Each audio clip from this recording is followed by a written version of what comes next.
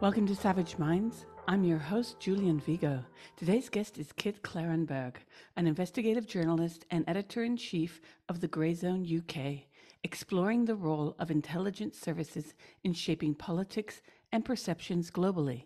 His work has previously appeared in The Cradle, Declassified UK, and Mint Press News. I welcome Kit Klarenberg to Savage Minds. I've been wanting to have you on, independent of what has just happened to you in May, because of your work on counterterrorism. While I was in London, I did a lot of work on Theresa May and a lot of the pressure that was put upon companies like Apple to do backdoor invasions of mobile phones for their cases. I became very intrigued by this techno MI6 crossover that somehow was slowly being chipped away. And eventually, as we know now, Apple sort of caved in certain ways, and Google caved in where it hadn't for years. And then I read about what happened to you, where you were detained by UK counterterrorism police at Luton Airport on 17 May, when you arrived from Belgrade, where you live, and you were interrogated. They took your bank cards, electronic devices, SD cards. You were fingerprinted. DNA was taken from you. All this ostensibly under Schedule 3 to the Counterterrorism and Border Security Act of 2019. Can you tell our listeners about this? Because one thing we do on this show, Kit, is constantly underscore the importance of independent journalism. That, in fact, now we see what happens, not just Snowden, who's a whistleblower, or not just Assange, who's rotting in a prison, but the fact is that there is a kind of war taking place against independent journalists, and you just lived through it. Could you describe what happened? Yeah, sure. So, as you mentioned, I live in Belgrade, and I'm very rarely back in the UK, but I returned after more than a year to visit a desperately ill relative. And then when the plane touched down, and bearing in mind I've been kind of half expecting to be stopped for a while, just because such is the way of these things. But when we touched down, the pilot said over the tannoy, oh yes, can everyone have your passports ready, because the border control is just around the corner. Now, in my kind of willful optimism, I thought, well, maybe maybe Luton, which is one of the worst airports in the world, has been restructured since I was last there. But no such luck. Effectively on the tarmac as I descended from the plane stairs, I saw a team of 6 plainclothes officers who were very scrupulously checking everyone's passports. They read my name on mine, and they immediately said, right, you need to come with us. You're being detained under Schedule 3 of the 2019 Counterterrorism Act. Now, this was a rather stultifying whirlwind. I could barely get my bearings. I was taken to this back room that obviously that you typically don't see in Luton Airport. I had my shoes removed. I was very invasively patted down. My pockets were empty. I had to hand over my devices, and I had to give my passcodes to them on threat of arrest. And then, yes, as you say, I was fingerprinted, DNA swabbed, and subject to a 5-hour detention. Meanwhile, my bank cards, and I was asked a large number of questions about my finances and how I'm paid by the Grey Zone, which is my kind of principal employer, so to speak. And yes, that where Grey Zone gets its funding from, and how the editorial process works. And this led on to it's just like there were some questions where I was trying not to laugh, but there was nothing funny about it. When you were asked straight up by a nameless, I might add, that I couldn't learn their names. I only learned their passcode. And at one point, so it was like A1 and C37. And then at one point, one of the officers forgot the other's call sign and asked, are you B21 or D7? And it was farcical. But then, yes, when you were asked straight up, in a windowless, airless room where all of your property is out of sight, Christ knows what they were doing with it, that does the Grey Zone have a formal agreement with the Russian Federal Security Service to publish hacked information? On the one hand, it's funny, and then on the other, it is desperately not funny at all. No, it's terrifying, because you're aware that you're being set up into. Yeah, exactly. And it's like, and I think as well that, as I say, because it was quite a shock, all of this happening, I wasn't really processing it. And then, you kind of, after you get out, you're just like, why did they ask me about whether I own foreign property? Why did they want to know whether my energy bills in Belgrade are included in my rent? All of this just crazy questions, very invasive questions, which you would think are literally nobody's business under any circumstances. And then, yes, I faced the threat of arrest for not answering them. Now, I mean, this is something to expand on in courts. But I think that the detail of the powers and Jacobin had a great article focusing on my stop and harassment by British authorities and a number of other kind of comparable cases. There was that French publisher who was stopped in the UK, and then he was arrested and held for 48 hours in police custody because he refused to hand over his passcodes to his electronic devices. That yes, that this under Schedule 3, this deals with state threat, so perceived threats to the UK. Now, this can be any sort of threat and threatening any part of the UK, so it's already incredibly broad. But not only that, it states that an individual can pose a state threat on behalf of a hostile foreign power without them intending to, or the foreign power whose interest they're serving knowing. So that, I mean, that is it's quite some conspiracy when the two conspirators don't know they're conspiring. And I think that this has, I mean, it's Orwellian on its own face, but it has all sorts of, in the current milieu, as it were, this has all sorts of terrifying implications. So, since the war in Ukraine began, Britain has effectively been off leash in terms of its policing of speech on and offline. And I mean, it very very publicly shut down Russia Today, which had quite a big British operation. Now, I mean, such as your political persuasion, you might not shed any tears over all these people being out of work. Fine, but they also passed laws to impose up to 8 years in prison and asset seizure for serving Russian propaganda narratives. Now, this is very broad, and your listeners may already be well aware that Britain takes the lead on counter disinformation globally, and it informs the policies of other governments, and it pressures other governments to adopt similar legislation and regulation. And Russian disinformation or propaganda is whatever they want it to be. And so, I mean, I have some documents related to an anti-fake news program run by the Foreign Office in Central and Eastern Europe. It contains a number of absolutely horrifying passages, one of which states the problem with effectively countering Russian disinformation is that it's often factually true. And then another, which gives examples of Russian propaganda narrative. It includes things like, well, the 2014 Maidan Revolution was a Western backed coup. The Iraq War was an illegal war of aggression.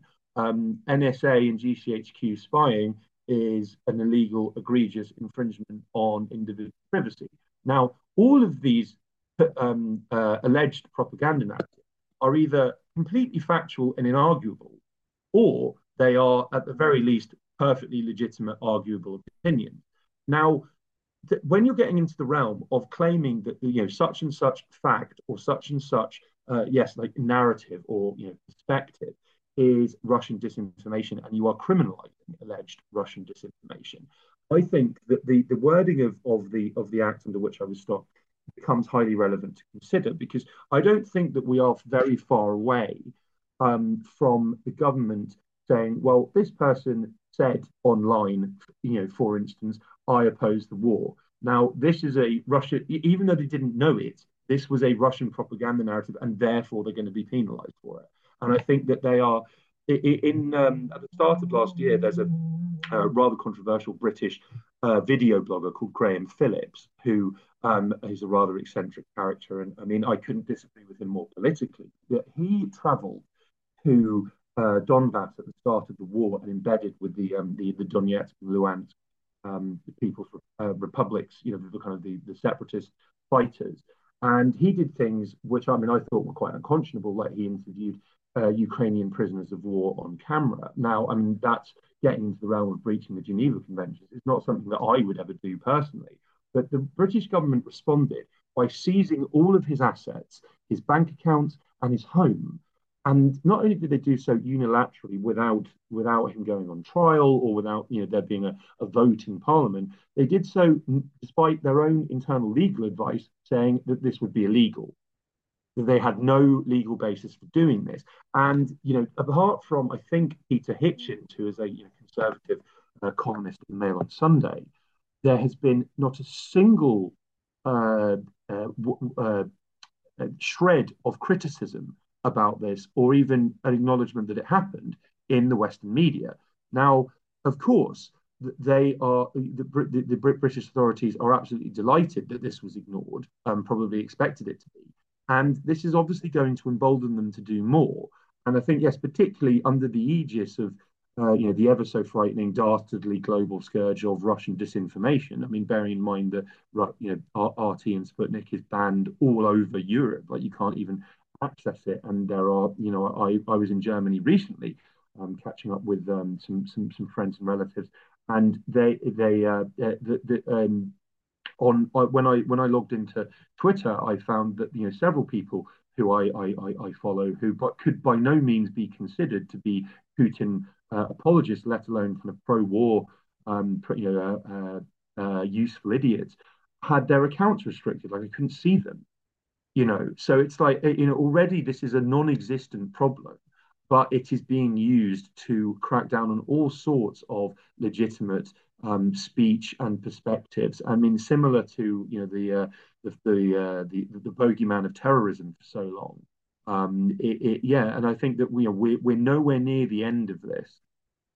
Well, it's daunting because one thing that has constantly disturbed me is the silence on the part of The Guardian, other papers as well. But The Guardian was the primary recipient of the labor of Julian Assange, and they've done very little to go out on a limb for him. That on top of the obvious draconian law that was passed last March in the EU, where imposed sanctions on state-owned outlets like RT, Russia Today, and Sputnik's broadcasting in the EU and in the UK, such that now it's illegal to host that on a server within the EU. That's insane, because this isn't about misinformation. This is about cutting off media. If it were about misinformation, they would go after those articles or press statements, etc., that were released that are inaccurate. But as we can see, and we saw this, we've seen this over and over. Look what happened with the disinformation campaign in the US around the Hillary Rodham Clinton loss and the whole Russiagate scandal that was completely media manufactured. So on the one hand, we have absolute lies, just bullshit narratives. Like Trump called it. He called it fake news. And, many people don't like him, but he was right about what was going on with the media. So you got fake news manufacturing on this corner. And in the other corner, you have the EU making verboten the broadcasting of any Russian media just because. And this is nuts. Then I looked into the links that you sent me because I do keep up with the Grey Zone because it's great reporting all of you do there. I've had Max on the show as well. I've done a lot of work on the disappeared Muslim men post 9/11. So the first article that I clicked on that you sent me was the piece on the 9/11 hijackers, where 2 were CIA recruits. Totally did not surprise me, because in my research into the 14,000 Muslim men who were disappeared under the quote unquote special registration that was put into effect under Bush Jr., I found out some really strange things investigating the legal background to the creation of special registration and the original hijackers on the plane. I had a very high profile meeting at one point with an important American, I can't say who because I don't want to reveal who this is, but an NGO based in New York that is very important in terms of the Muslim community. Let's put it that way. And this person said, can you turn off your tape recorder? And I said, sure. He said, he went to the door, he closed it. And he said, do you know strange thing about all of this, and I'm not a conspiracy theorist. I've been working in the NGO world all these years, but the one thing that's bothered me about the incident of 9/11 is that they found Muhammad Atta's passport in completely perfect condition, right? And he told me this, and I'm just like, I was working on an anthropological issue about a tailor who couldn't return to Egypt, but was getting this background information, and that sort of threw me. And the more I heard from people just like him, and I dealt with oh my God, I was with every single human rights organization on the island of Manhattan, to include the ACLU, that was defending a lot of these men who were in Guantanamo, and the men who were in fact disappeared. There was a queue of about a kilometer and a half down the road in the weeks following 9/11, the ACLU's offices in Lower Manhattan, right near Wall Street, and they were describing to me the queue that went all the way down to the tip of Manhattan. And, all of this was handled in a very cloak and dagger way, to include the final report, by the way. So when I saw the articles that you sent me to give myself some background about some of the reasons why you believe that you were stopped. I mean, it's very clear that your work on British intelligence would have bothered them, because anyone looking into MI6, and you found links between British intelligence and the MH17 Malaysian Airlines flight that went down, right? And you found a lot of information. In fact, I mean, I was very impressed by the work you've done in terms of the spies that you were able to look into creating a secret type of terror army in Ukraine. And we only hear, of course, these last days about the problems that Putin is having with his mercenary group. And it's very interesting how I tell people all the time, you need to turn off Rachel Maddow. I mean, like, watch her if you're like trying to get perspective on the kind of propaganda we're fed. But you have to understand that she's someone that's first not a journalist and has barely uttered a true statement in her career. And you have to be very skeptical about why we're given these, after the commercial break, 10 things you can do in a tsunami. Like, that's how we're being treated as spectators of media. It's turned into infotainment. And this has been going on since the 1970s, when they launched in the US these morning talk shows like the Today Show, Good Morning America. This was all feel good about being educated about the world, all in air quotes. And at the same time, we were being spoon-fed absolute hogwash, right? And so your investigations into MI6, I imagine, was the center of why they held you up at the airport in Luton, no? Yeah, I mean, I think that yes, that was a key focus for them. I mean, in not so many words, but yeah, I mean, just as a more general point, that Britain for a very long time has been absolutely obsessed with narrative control. Now, the Ministry of Defence, every year they publish projections of what they think the world will look like in 10 to 20 years, and how Britain can accordingly structure its defence and security policies at home and abroad to maintain that paradigm. Now, there is a fascinating document. I just wrote something on it recently, from 2010. So this is going back quite a while now. That it effectively states, well, that Britain is declining massively in terms of its economic power, in terms of its force projection, and in terms of its overall global influence. And it suggests that one mechanism, or a key mechanism, by which they can maintain Britain's standing is via manipulation globally. And they explicitly use phrases such as, "Oh well, if the physical battle cannot be won, then we should focus on triumph of narrative." Now, I mean, ever since then, Britain has been constructing a number of different mechanisms by which to achieve triumph of narrative. And so, in the process, even though they are dwindling and in a state of seemingly permanent decline, they can manipulate people overseas and at home into thinking that Britain is a grand global power. and is a force for good in the world, and all this other kind of pretty standard rubbish that imperial powers employ to justify their aggression and brutality abroad. And so to give you an example of one mechanism that was created under this push that your listeners may not be aware of, there was something called the Rapid Response Unit. Now, in theory, this was a British Cabinet Office level operation whereby it would collect information online and in the media, and it would effectively like a clipping service, and it would forward this information to the relevant government department so they could act on it in some way, issue a statement or whatever. But in reality, this was a global internet censorship mechanism. So in one of the examples that was cited on the Rapid Response Unit's website, it no longer exists. Okay, in a second.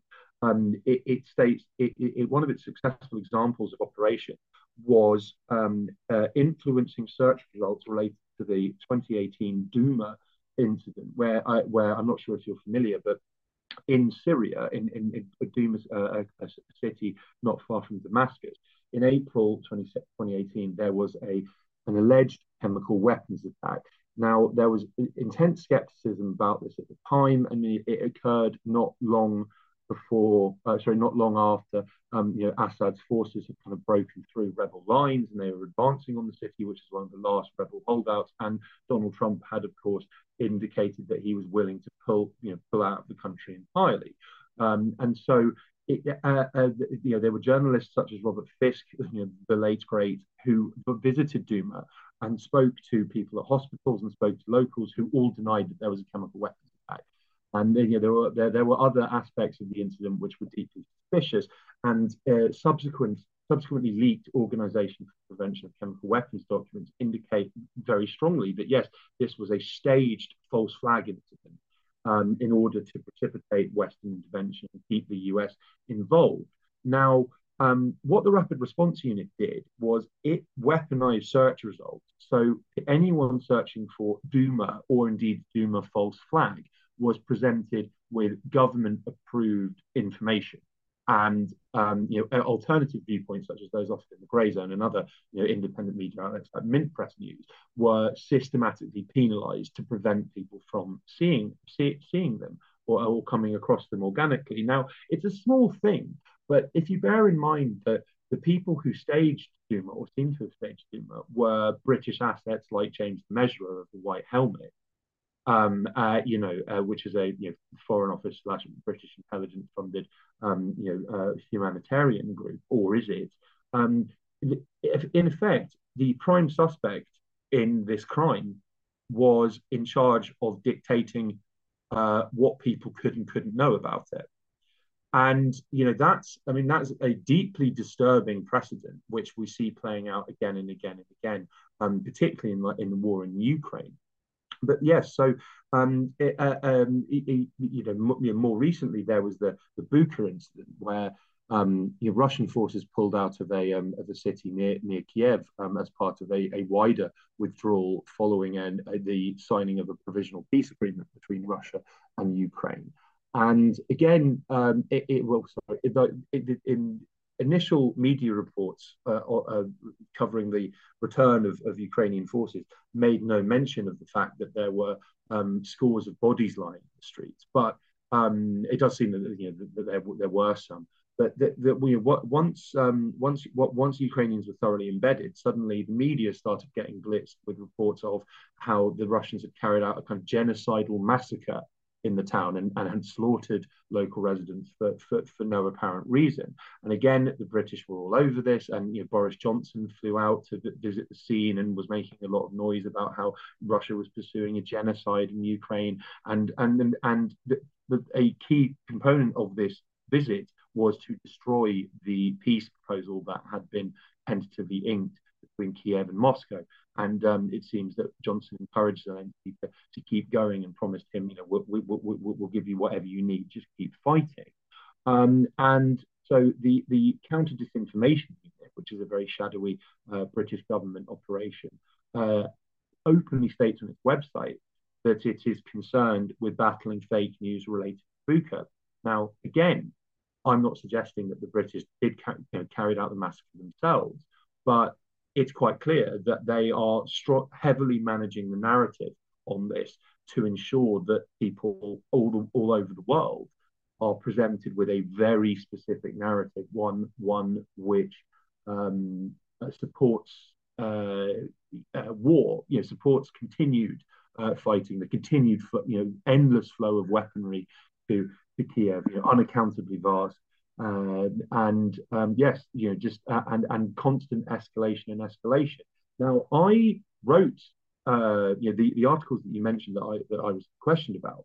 At the end of last year, the Grey Zone, we exposed how British spies had been involved in the planning of the Kerch Bridge bombing, and they wanted to go a lot further than what actually happened. They wanted to blow up the entire bridge at its foundations, which, given that thousands of people use that bridge every day to travel to and from Crimea, that could have been scores of dead people. I mean, quite how the Russians would have responded to that is anyone's guess. I don't think the answer would be present. But I also, yes, as you mentioned, it exposed how Britain was, on behalf of the Odessa Security Service, constructing a secret partisan terror army to carry out, violent incendiary acts in and around Crimea, even in mainland Russia, perhaps.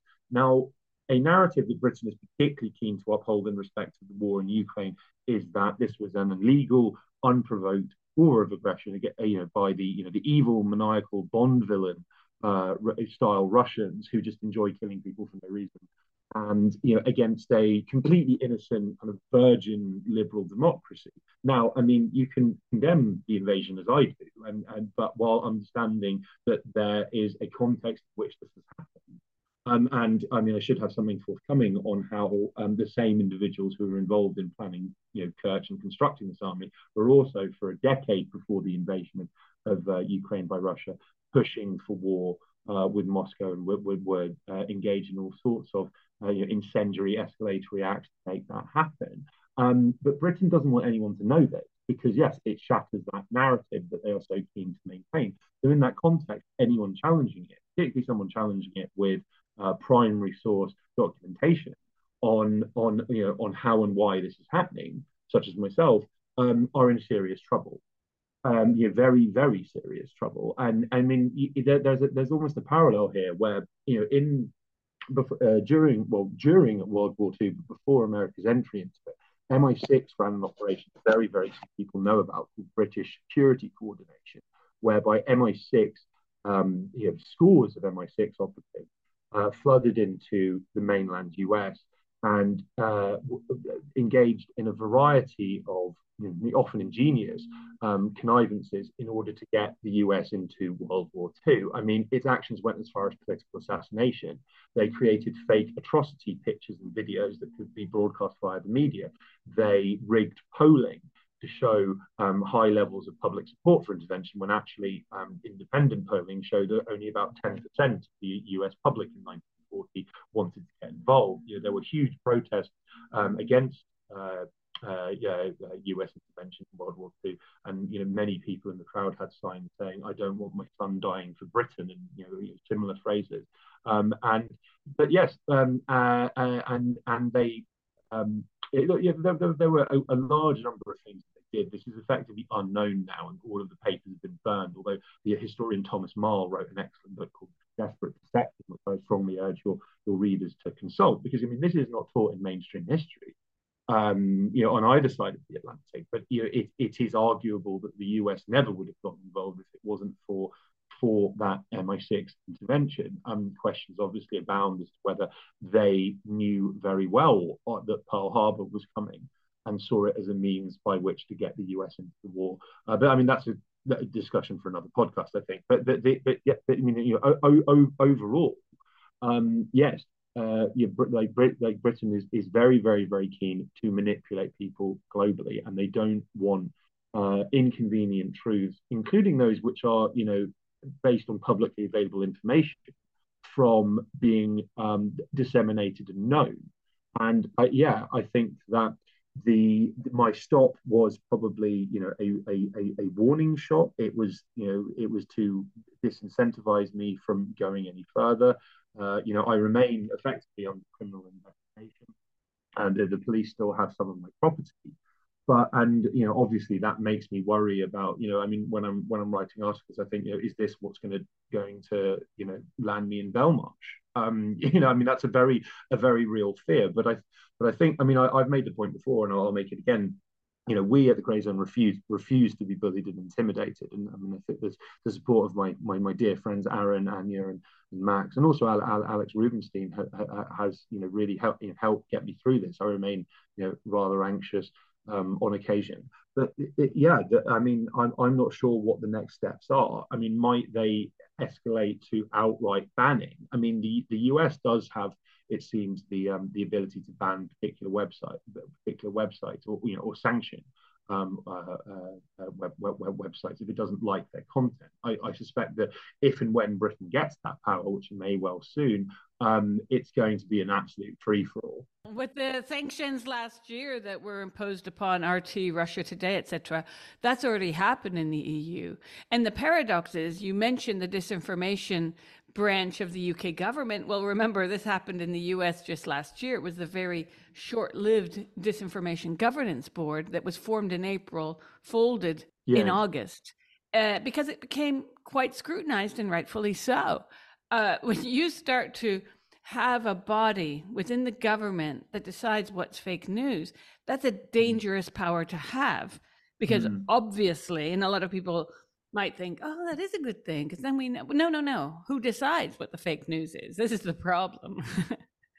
And we can't just have, I mean, it's very Orwellian to think that there will be this headless or at least anonymous body out there. I mean, just look what happened with lockdown.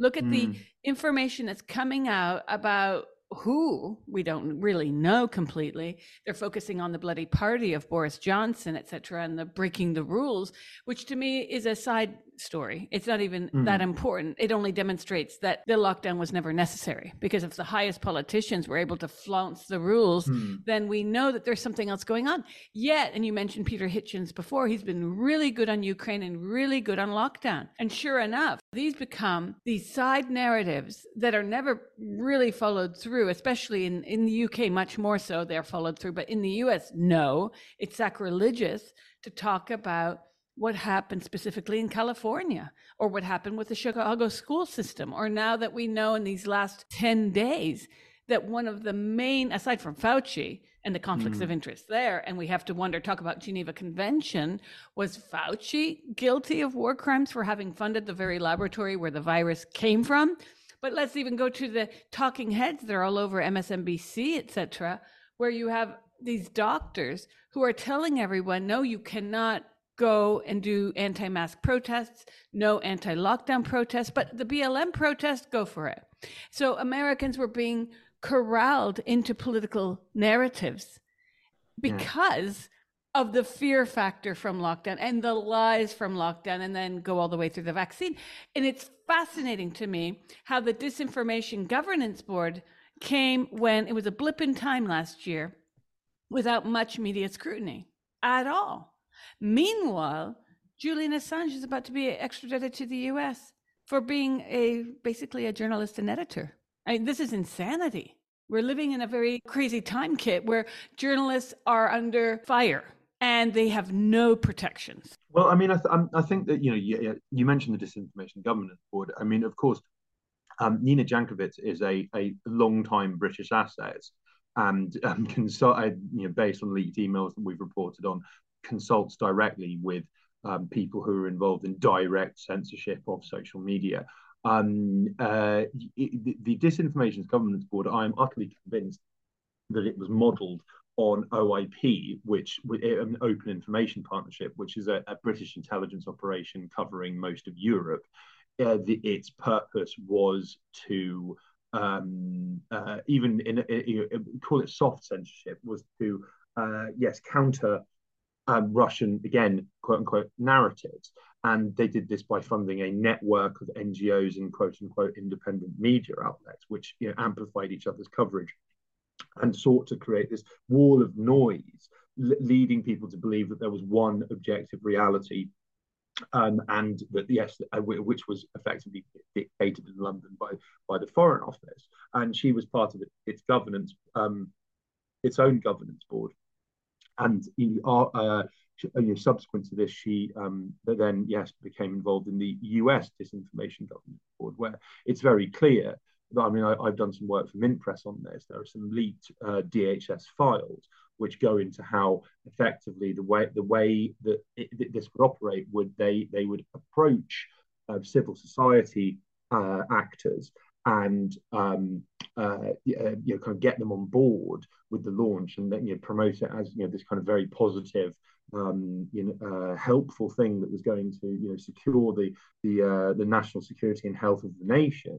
And I think that the backlash to the Disinformation Governance Board is a precise example of why they thought it was necessary in the first place, because in independent voices, which included journalists and researchers, but also like major rights groups, they were absolutely horrified by this development. All of the establishment media were hailing the very young Nina Jankovic, who has a history of making false claims, endorsing frauds like Christopher Steele, libeling Julian Assange, may he be released soon, as a Russian agent, and calling for the banning of WikiLeaks, which has never published false information in history.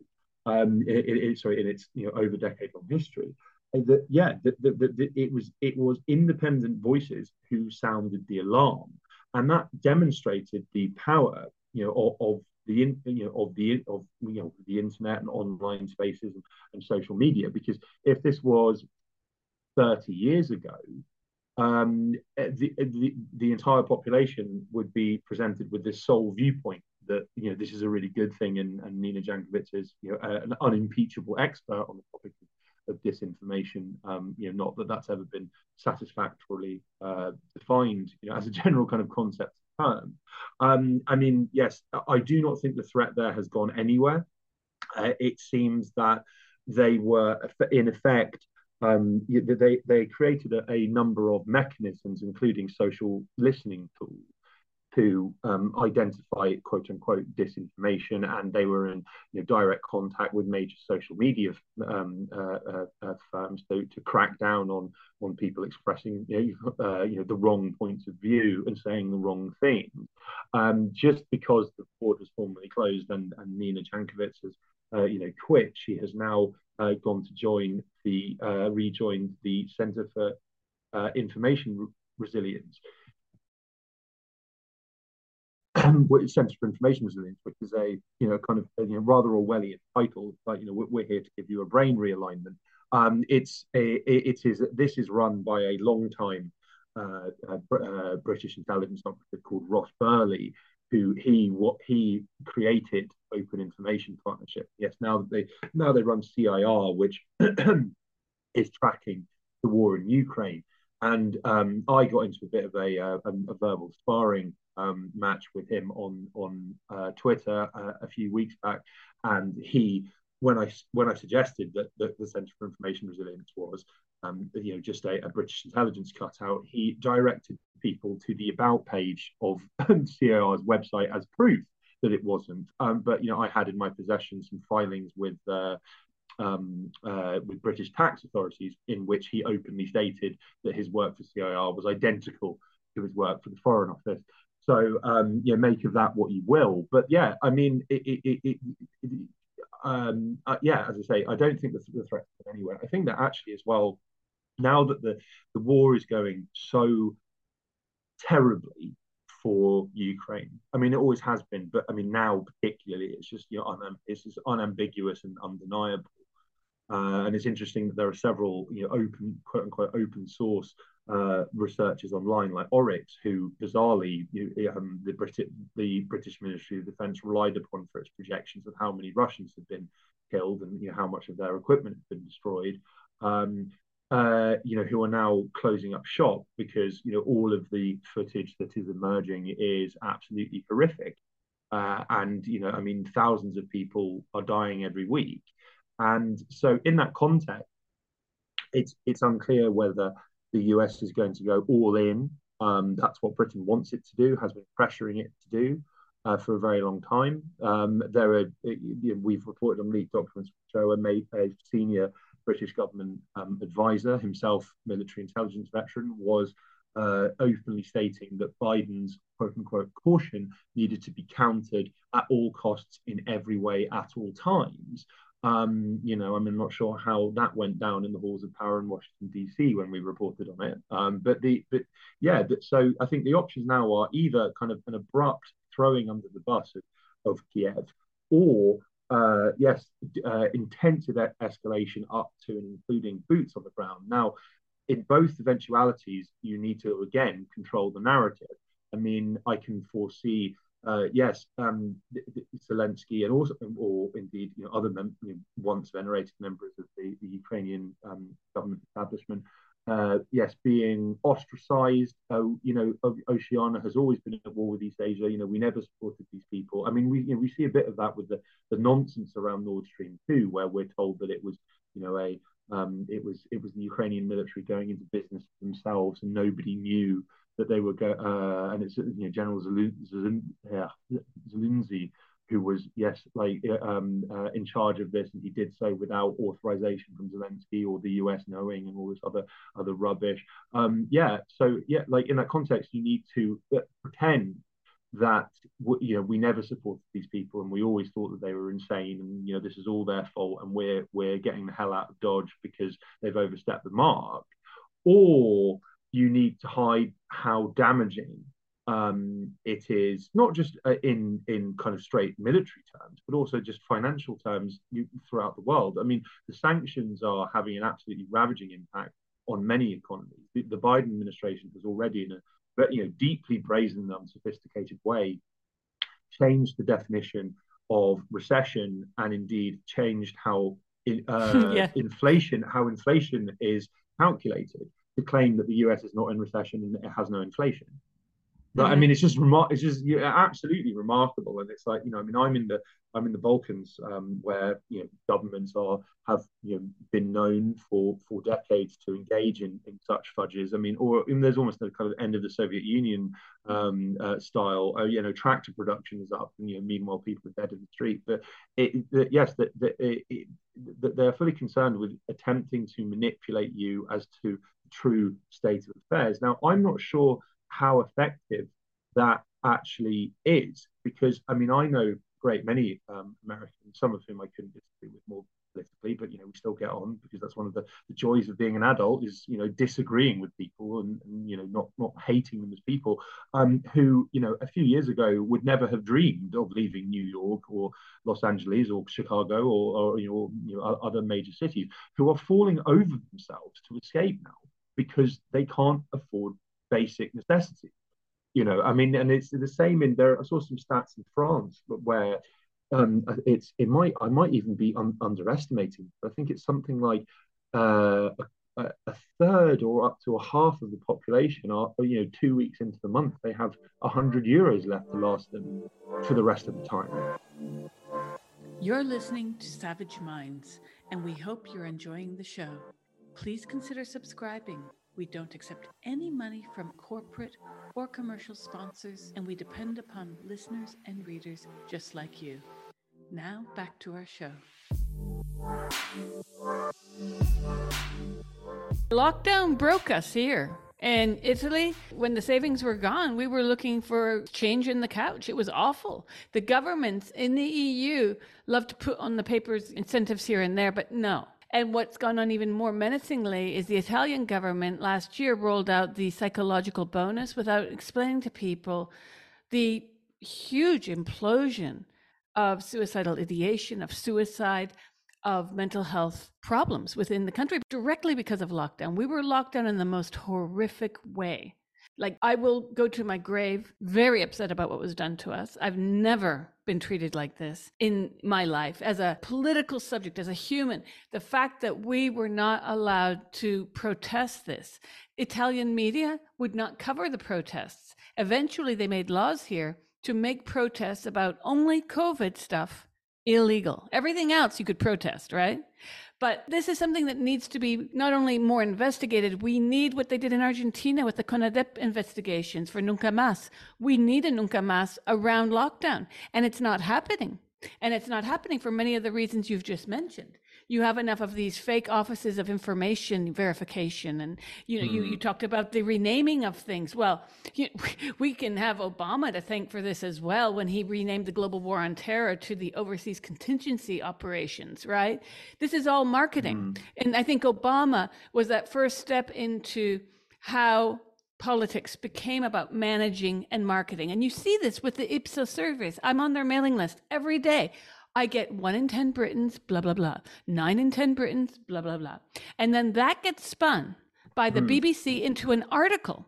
So everyone's like, 8 out of 10 Britons know someone who identifies as non-binary, as if that we're on the same level of importance as what's going on in Kiev or the proxy war that my country is sponsoring over there, right? It's insane. Yeah. So we're taught, and I work a lot on the gender issue since now over a decade. I look at this and I tell people all the time, it's a sideshow. It's the clown car that they have us looking at while they change the nets in the circus. This is not a real thing. You ask even the biggest adherents to this ideology, if they really are going to go and ask that 6'4" man in a dress for a tampon, they're not going to. He's a man. Everyone knows it. Even the people pushing this. But what's dangerous is that you have the so-called, and this is all in air quotes, left, Democrats. They're not left. They're not even soft left. These are neoliberals that are just another shade of, in my opinion, very neocon thinking. These people have so much in common with the very people they claim to hate, like Jesse Helms from the 80s. But whatever, they're pushing the most regressive political nonsense, such as, and I remember when this happened, when Barbara Boxer was one of the only ones to vote. Well, she was the only one to vote against what was then going to be the global war on terror. She was the only one. You saw the Dems step foot onto this from 2002 onward, where we were pushing the global war on terror. And from then on, the Democrats ceased to be the party standing against violence in every single fashion. And now they are the party pushing it. It's surreal, Kit. There are days I have to pinch myself. I'm watching Tucker Carlson speaking out against the war.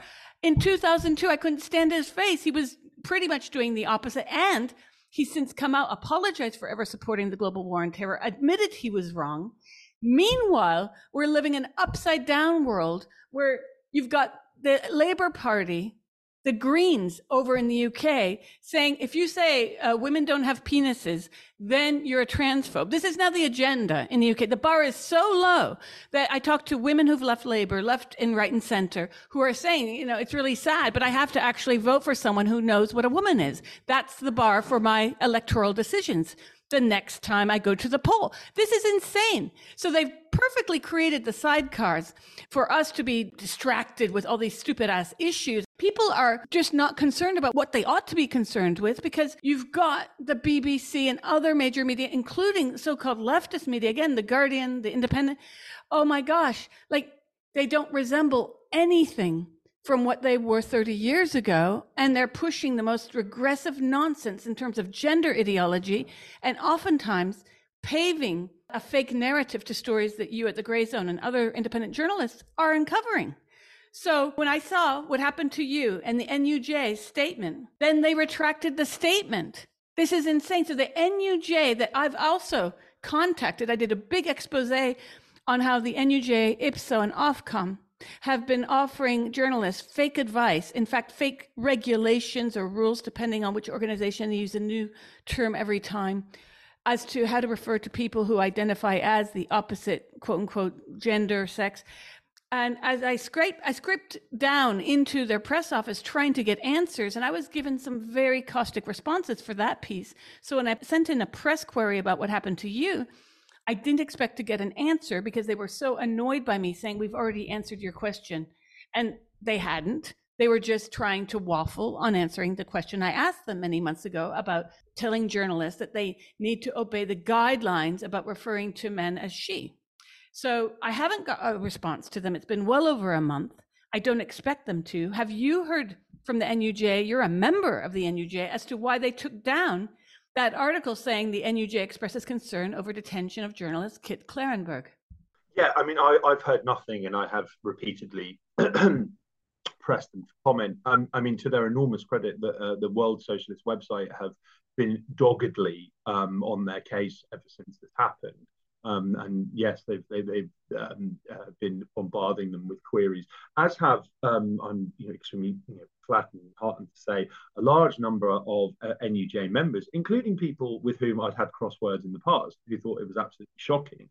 I was, when they retracted their statement in 24 hours, I was mortified, and it raises obvious concerns about whether they've been lent on by the security and intelligence services in some way. I would probably apportion it to the fact that Paul Mason is my arch nemesis, is very influential within the union. But yes, I mean, it has backfired on them spectacularly. I mean, not in their defense, but I mean, I do sympathize with them to a minimal degree, because they were subject to a relentless hate campaign online by a number of people I've pissed off over the years, which is, I mean, it's a vast and ever growing list. People associated with Integrity Initiative, which is a British intelligence-run black propaganda unit that was spreading fake news about Russia, and indeed was pushing for war with Russia. I exposed their internal workings over the period of many months, several years ago, and so activists and academics and journalists try one way or another who Integrity Initiative were giving them both barrels relentlessly, saying, how dare you express concern about this? He's not a journalist. He's not a journalist. But I mean, in turn, that narrative that I'm not a journalist, because yes, shady characters were extremely keen to perpetuate, that in itself is deeply concerning, because of course, one of the ways that poor Julian Assange was systematically thrown under the bus was framing him as not a journalist. He was a hacker or a spy or a rapist, or they tried to, and bearing in mind that he's won prestigious press awards, worked with some of the world's biggest media organizations, and indeed has long been a member of the Australian Union of Journalists. I mean, he's undeniably and demonstrably a journalist. That was one of the ways that they justified his incarceration. And so, again, I mean, I wonder whether, you're forced to wonder whether a discrediting narrative is being concocted in advance of further escalation against me. I mean, that's something that weighs on me every day. But I mean, yeah, I think it's worrying, and we have seen this kind of become turbocharged since the invasion of Ukraine. Online pressure for say venues to cancel anti-war events, or for pro-peace individuals to be deplatformed, have intensified significantly. There was an event a few months ago in London called No to NATO, where there was a concerted effort, which I think was initially successful, to get them disinvited. And bear in mind, these people who just wanted to make the case for peace, for getting Russia and Ukraine around the negotiating table. And among their number were a large number of people who could not plausibly, under any circumstances, be accused of Kremlin sympathy. But no, there was a vast online effort to get the venue that was hosting them to hold the event. They were therefore compelled to reschedule it elsewhere on another date, and then keep the location secret until the day of, in order to prevent this happening again. And I think that in the spirit of the Israel lobby, when they give them an inch and they take a mile, when they smell blood, they'll keep going. The fact that they've had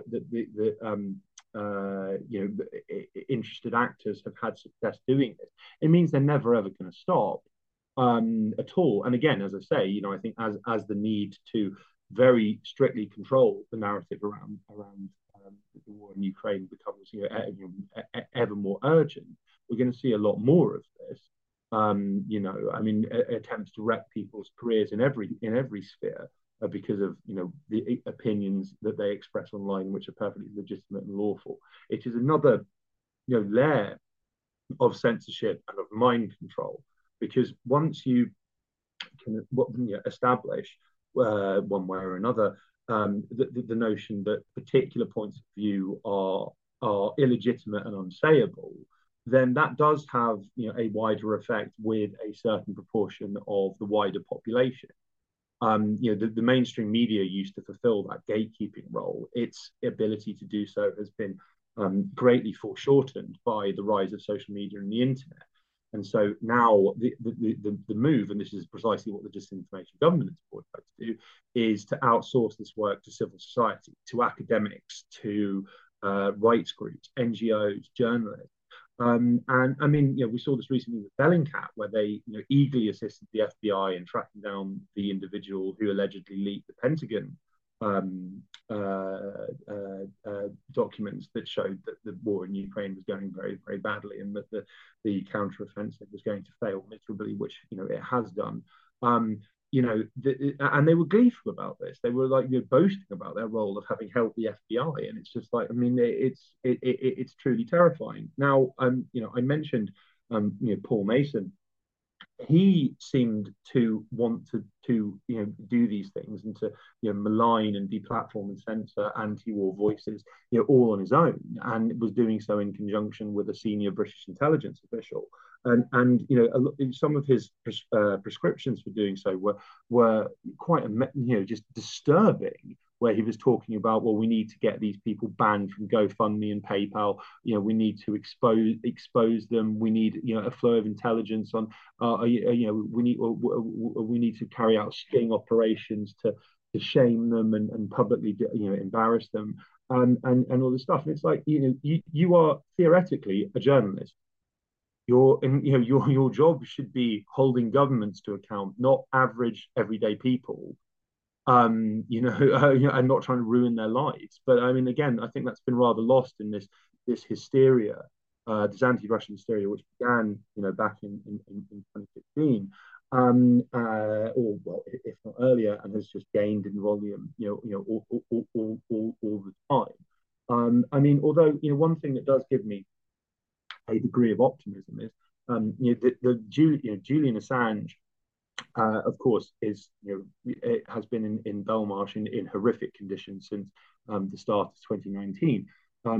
Despite the relentless smear campaign against him, and all of the lies told in the media, and also just more generally, just him being ignored. Like the media not covering. I mean, when Yahoo News in 2021 broke the story of how the CIA had plotted to kidnap and or assassinate Julian from the Ecuadorian embassy. No mainstream media publication went near it. The BBC did cover it, albeit on their Somali language page. I mean, it's almost unbelievable. But despite that, there is a growing and indeed high level of public support for his release. So I think that they're not nearly as powerful as they think they are or want to be. And indeed, their only response to a lack of trust and or declining levels of faith in in the system, so to speak, as in so many other matters, is just try and manipulate people more. I'm not sure how much more road they have on that, actually, because people, again, like it's what Adam Curtis talks about in his documentary Hypernormalization. People can tell that they're not doing well. People can tell that the economy is collapsing. People can tell that they are that they are subject to ever more draconian restrictions on their liberty and their speech. And I mean, there have been some appalling cases in the UK of independent musicians being jailed or prosecuted because their lyrics amount to hate speech, which is a horrifying precedent. And I mean, sadly, for the most part, in the mainstream, the voices who are condemning this and indeed, or drawing attention to it, acknowledging that it's happening, are on the right. I think that the left needs to, recover its radical hell-raising roots, so to speak, and start making noise about this too, because actually governments are a lot weaker than they think that B they would like people to think. I mean, a lot of power is based on the implied threat of action, and yes, while their arsenal of tools to harass and even imprison dissenting voices is growing all the time. If I mean, to use an analogy, the Berlin Wall fell by accident because due to some the poor wording of a East German apparatchik on state TV, it led the residents of East Germany to believe that there was free movement as of immediately between the two Germanys. So you had hundreds of thousands of East Berliners rush to the border, and there were so many of them that the guards were scared to open fire as they normally would have done, and they just let them through. And then the wall ceased to exist. So I mean, yes, like people power and coordinated people power is what the establishment is scared of, and it's why, as you mentioned, they deliberately exploit and inflate issues like the battle over trans rights in order to divide people who would otherwise stand or at least could stand shoulder to shoulder on fundamental issues. It is no coincidence that the WikiLeaks cable showed that LGBTQ groups in a variety of countries overseas, including, I think in particular China, coordinate their activities with the CIA. There's a reason for that, because it's such a deeply divisive issue, and that psychological war, that aim to separate and divide people, has now come home big time. And so yes, it is up to all of us to not fall for it. Yes, and so many people do, however, because you've got now loads of women who've been mobilizing about the gender issue, not because it's a trivial issue as well. I should underscore that women's rights are being cut from under them. Now, this past week, a major sports person in the US, a sportswoman, stepped away from the sport. I believe it was cycling. She was sick of having to compete against men. And unfortunately, that's what it's getting down to. Women just saying no, because it wasn't enough that women were being locked up in prisons, including in the UK with rapists and people calling it a day. It took a DOJ and an MOJ in both countries, US and UK, investigation to understand what is going on, where neoliberal democracies are now catering to the whatever percent, 1, 2, 3% of people who are pushing a narrative that is completely counter to logic. I laugh sometimes, and I joke about how Galileo's in heaven laughing at us all now. And who would have thought? All we had to do is say you're a transphobe if you believe there's no such thing as the female penis. But these are battles that are being waged. Meanwhile, what you said earlier about how journalists are being declassified as sorts, within journalism itself, where you have people like Rachel Maddow saying, oh, that person's not a journalist, he's just a blogger. And they've pulled that also with you guys. It's amazing to see how many times just over the past few months, I wrote Max about this. They tried to call him a blogger in one article. I forgot what article right now offhand, but it's like he's a blogger. Well, what the hell? First of all, you've got a populace of people who don't even know what real journalism is, including some of the major hitters like the Washington Post and the New York Times, that if it weren't for the New York Times and Judith Miller, and then you've got Jeffrey Goldstein, we wouldn't have had the global war on terror brought to us from their mouths to Colin Powell and Condoleezza Rice's then platter that they handed up to the US government. And a lot of people are still not talking about what happened way back then, 20 years ago. And we are living in this post-truth world where, and it's post-truth largely because now you've got quote unquote journalism, not bloggers, right?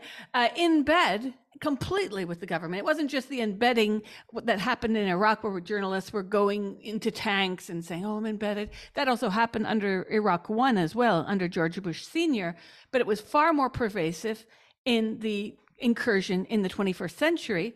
And now you've got all these people calling out fake news when they themselves, like Rachel Maddow, go on screen every night to propagandize the American people. I don't think Rachel Maddow has said anything truthful in her entire career except her name. And even that might be up for speculation at this point. I'm so annoyed about what goes on, Kit, in the US media sphere, because if you've seen her, it's like when I used to watch Jon Stewart before he also went woke, and he would make fun of Glenn Beck, and he did a great Glenn Beck imitation. Well, Rachel Maddow is Glenn Beck. And ironically, Jon Stewart has become sort of Tucker Carlson, and Tucker Carlson's become Jon Stewart. Like, we're living in this parallel sphere where it's been flip-flop. I call it political strangers on a train, where now we are listening to Tucker Carlson to get news. During lockdown, I listened to him quite a bit about workers' rights and what happened on the border of Canada and the US with the truckers, because we weren't getting the facts there either. Right? It's just like, it annoys me because you've got, I posted a video the other day by a wonderful scholar, John Mearsheimer, his very coherent evaluation of what's going on between Russia and Ukraine. And you had comments on my wall on Facebook from people who clearly didn't even click play because they knew it was just going to counter their narrative. And then I was reminded recently, and this is very interesting to me, about how people are not only unwilling to hold their beliefs in suspension, to listen to other points of view, but how people absolutely do not want to, for a second, believe that they might be wrong. So people they claim to be open-minded, but in the news world, in just living, you have to be open-minded. News has to change. Just like original lockdown, I was like, okay, we'll do this. 10 days later, after I started reading all the facts and had more facts, I was like, oh, there's something wrong here. We shift, we learn, and we shift. And the media has done a really good job of putting people into these cattling type of mechanisms where they're just sort of fed into a new narrative. And so you've got two cases of import here. And Glenn Greenwald's been talking about this because he's on Rumble, and Rumble has gone against Google in the courts, antitrust. But so has the US government. And the Justice Department is suing Google for violating antitrust laws. And this just, this went on in 2020, but it's still ongoing, the case against Google by Rumble. Because Glenn Greenwald, if you look for his show on Google, you have to look very hard to find him. Google is manipulating information. And you said earlier, this might not seem like a big thing. Well, it's a huge thing, of course, because if regular people can't learn about new channels of information, they're going to still be put into that cattle training device where they're just being led through like a maze into the next room. They're not really allowed to see what else is out there. And this is really disturbing to me because as a journalist, I want people to read across. I don't want to just read what I read or what you read. I want people to read across a wide variety of sources so they can judge for themselves. It's very difficult for us to say, but what you read in the New York Times is complete bullshit. The Times doesn't even run retractions anymore. It just runs with the bullshit. What have they done about, remember Russiagate? What they did for Russiagate? I mean, it was like a 24-hour pipeline of misinformation that they participated in, along with the Washington Post, along with the Chicago Tribune, the LA Times. And that has somehow just been forgotten. I think the New York Times issued a retraction of one article. I'm sorry, a correction, not a retraction. Yeah, I mean, I think that the again, their desire to control the narrative. I mean, and like in a full spectrum way, is just really quite remarkable. And I mean, I'm doing a series of articles on this for a website called Pheme, PHEME at the moment, and it's like I'm kind of there's almost too much to say because so much of this stuff, even if it is public domain, is unknown. So I mean, at the start of for example, at the start of the war in Ukraine, the White House, along with representatives of the Pentagon and the CIA, got sat down with a lot of the biggest TikTok influencers to discuss with them how the war should be framed and how the US involvement should and should not be discussed. And this was reported without editorializing or comment by the Washington Post. And it's like, that is absolutely insane. Like, I mean, and again, this seems to be a very British technique. There are this organization called Zinc Network, which the aforementioned Ross Burley was involved in. They ran networks of bloggers and YouTubers throughout Europe to propound particular messages. And in the case of YouTubers, their clips would be sent to London for editing, and they were probably operating on a script prepared for them by British intelligence. It's just like there are so many overlapping, reinforcing, perpetuating narrative matrices that it gets to the point where the average person has such little hope of getting to the truth. But I mean, they still do, which is again a mild cause for optimism. Again, but it's also about creating noise. You mentioned Russiagate.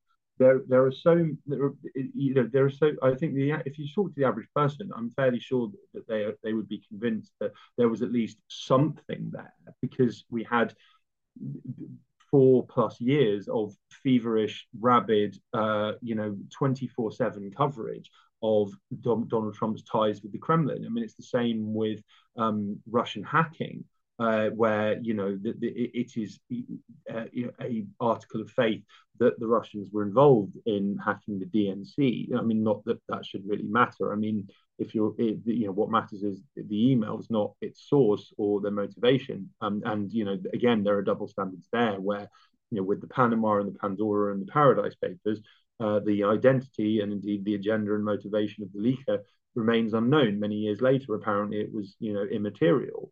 But yeah, like I mean, there's no evidence that that happened. All of the stuff around Reality Winner, who I mean, I think that she was a well-meaning, if rather naive and a bit silly in her actions. That created a whole narrative about Russia hacking the election, and the aforementioned Maddow was talking about how the Russians were going to shut down America's electricity grids in winter and deprive people of heat and light and all this other stuff.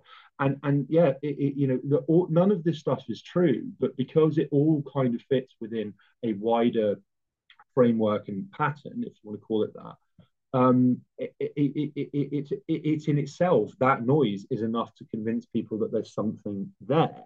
And I think one of the things that is again heartening, but also it does cause some anxiety is that the fact that the Grey Zone's readership has never been so high. Despite the fact that I mean, our Wikipedia entry is Jesus Christ, it's brutal. But we've there are at one point we were referred to as a far left and far right blog. I'm not sure how that works. Maybe it's a kind of red-brown line. You're ambidextrous. Yeah, absolutely. Oh, absolutely. Yeah, well, yeah. I self-define as yes, but it's my pronouns are fucking off. But yes, basically, I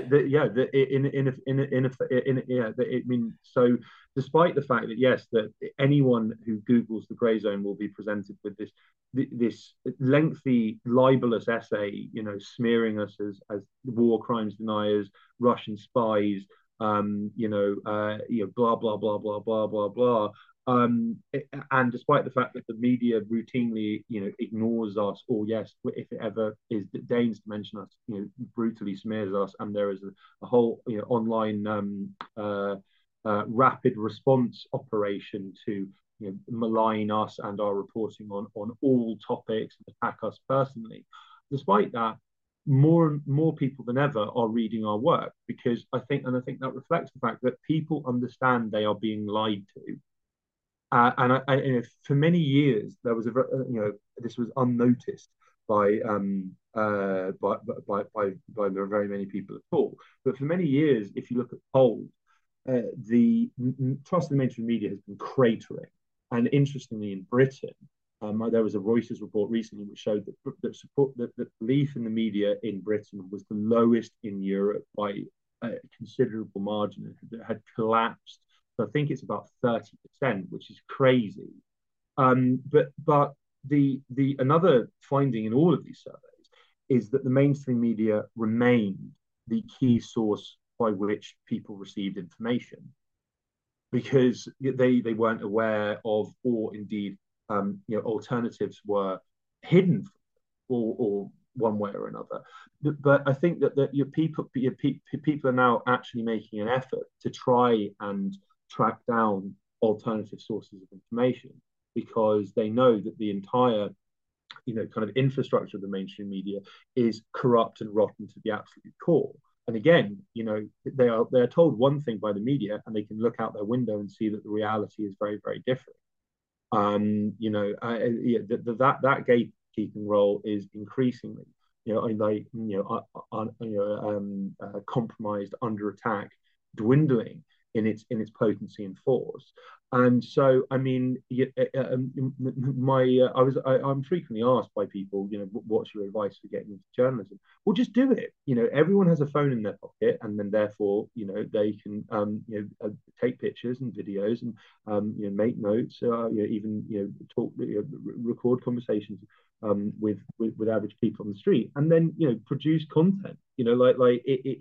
How beautiful would it be if there were, rather than this cluster of mainstream media outlets all saying broadly the same thing on every conceivable issue and telling you what to care about and telling you what is and isn't true. Why not have kind of a population wide independent citizen journalist movement? I think that's one of the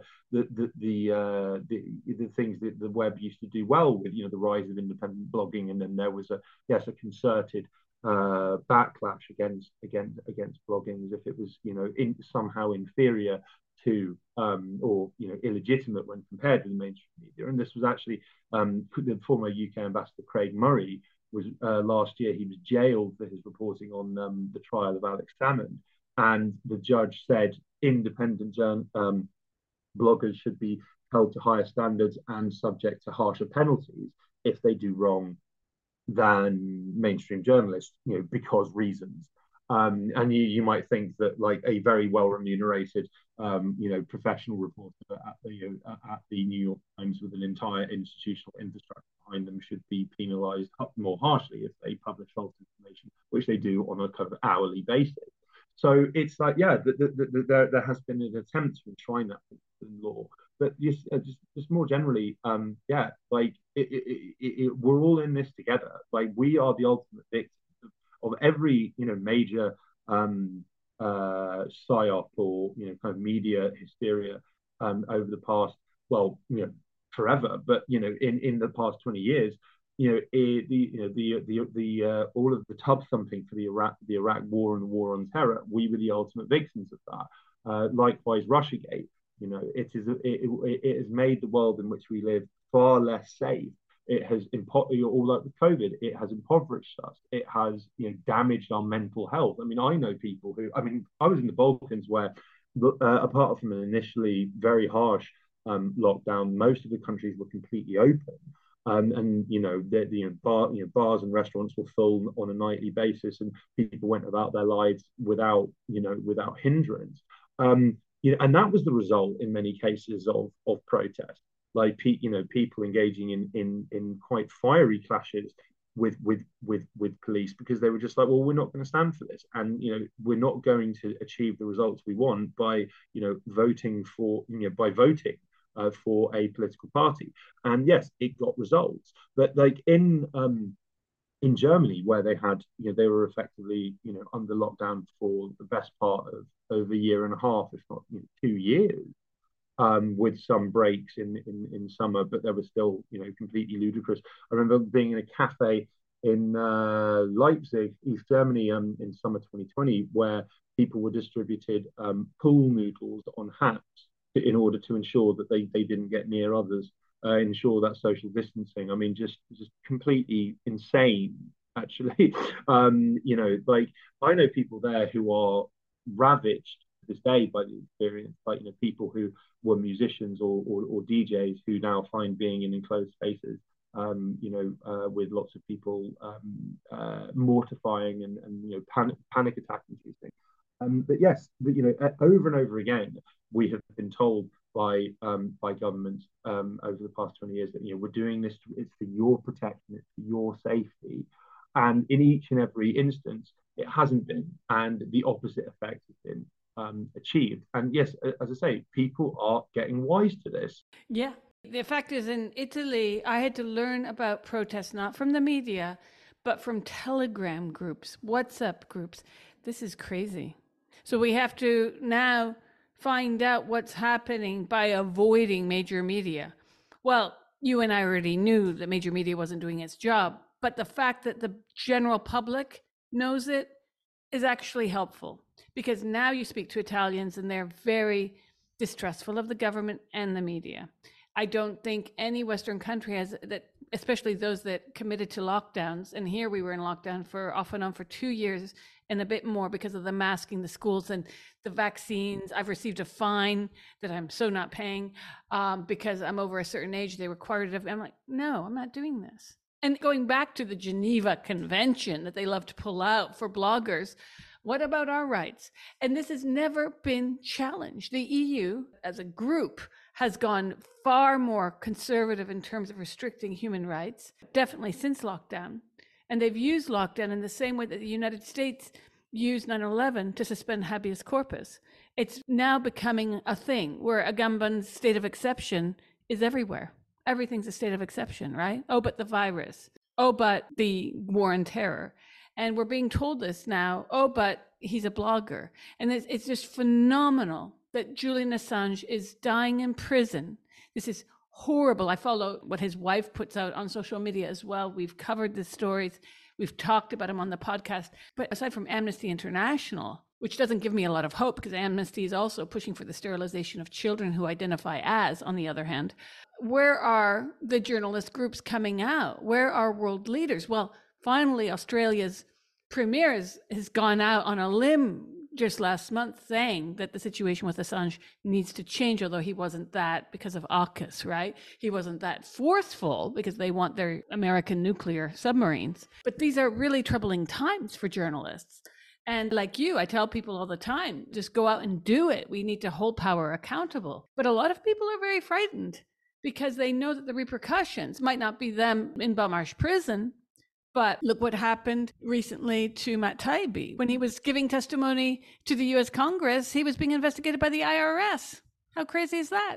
Yeah, no, I mean, and I think, but I mean, again, this is what concerns me is that they might try and try and do something, or like lash back at me in one way or another just to justify what they did because it was controversial, and yes, indeed to to discourage others. But again, I think that this is just a greater case for more people doing this, because it's like I mean they can't sanction everyone as much as they might like to, and I think that particularly publicizing what has been done now, to my mind, seems to frequently trigger people to action. I had a large number of people reach out to me saying that they'd written to their MPs and they had filed letters of complaint to the police because of what they did to me. And it's like I mean that is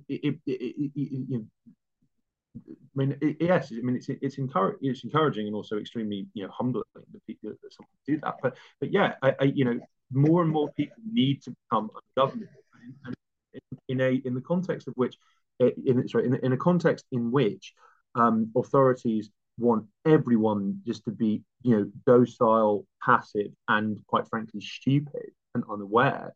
Things like that become a revolutionary act. And yes, like as I say, power is deeply insecure. They don't like people criticizing what they're doing. I mean, I've just, I mean, in the past, I think 48 hours, that French publisher I mentioned, the police have announced that no further action is being taken against him, and indeed his computer and phone, which they confiscated and claimed that they were never going to give back, they have rather embarrassingly released them to his lawyer, and that is, I mean, in theory, they could have kept him forever. They could have probably charged him with obstruction or some other crime, but because of the international opprobrium that resulted from them doing this, they've backed off. They want to operate in the shadows. They want to operate in secret. They want to, and I think that was perhaps the mistake they made with me, was that they use powers they typically deploy against people who can't fight back, who don't have white skin, who are poor, who don't have a public platform, and by doing so and getting away with it consistently, they it encourages and motivates them to keep doing it. But then the slightest pushback, and they do tend to wilt, because yes, they are again, deception. They're worried about what people think. Now, maybe it's not so much the case in the US with your kind of unashamedly fascist police force, but in the UK there is this this vision of kind of Dixon of Dock Green, your friendly local police officer, which is that is a propaganda narrative that Britain is keen to purvey overseas. I mean, it's one of the reasons the British state goes to such lengths to promote stuff like Downton Abbey and Harry Potter abroad, because it offers this kind of this sense of this very this quaint and proper country.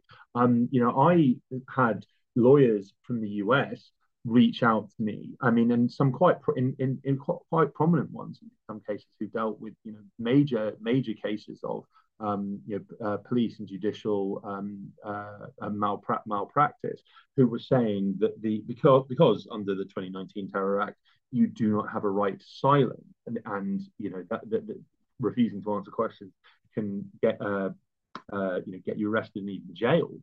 They were saying, I had no idea about this, but I'm gonna make a stink about it because it's absolutely shocking.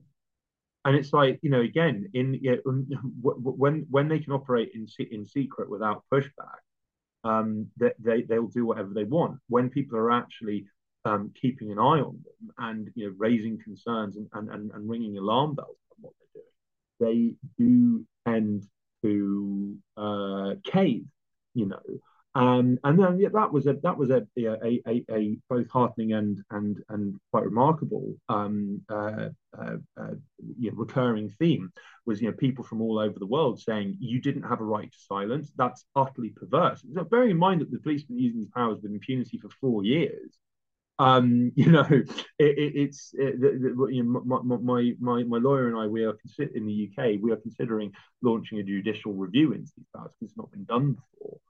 And I mean, that could fail or succeed. But more generally, a core component of keeping people stupid is not understanding how things actually work, depriving people of the knowledge of what their rights actually are, and what police powers are and aren't. And again, a lot of it is the implied threat if you don't comply. But I mean, in this instance, there is a very real and enshrined in law threat if you don't comply. I mean, bearing in mind that the right to silence is enshrined in legal doctrine pretty much the world over, including countries that use torture. It's quite remarkable. And so, yeah, I think that what we need to do to break through this paralyzing, immiserating matrix is more and more people need to become ungovernable, even in very small ways. And I'm certainly not advocating acts of violence or attempts to overthrow government. But if enough people refuse to comply, then authorities will have no response.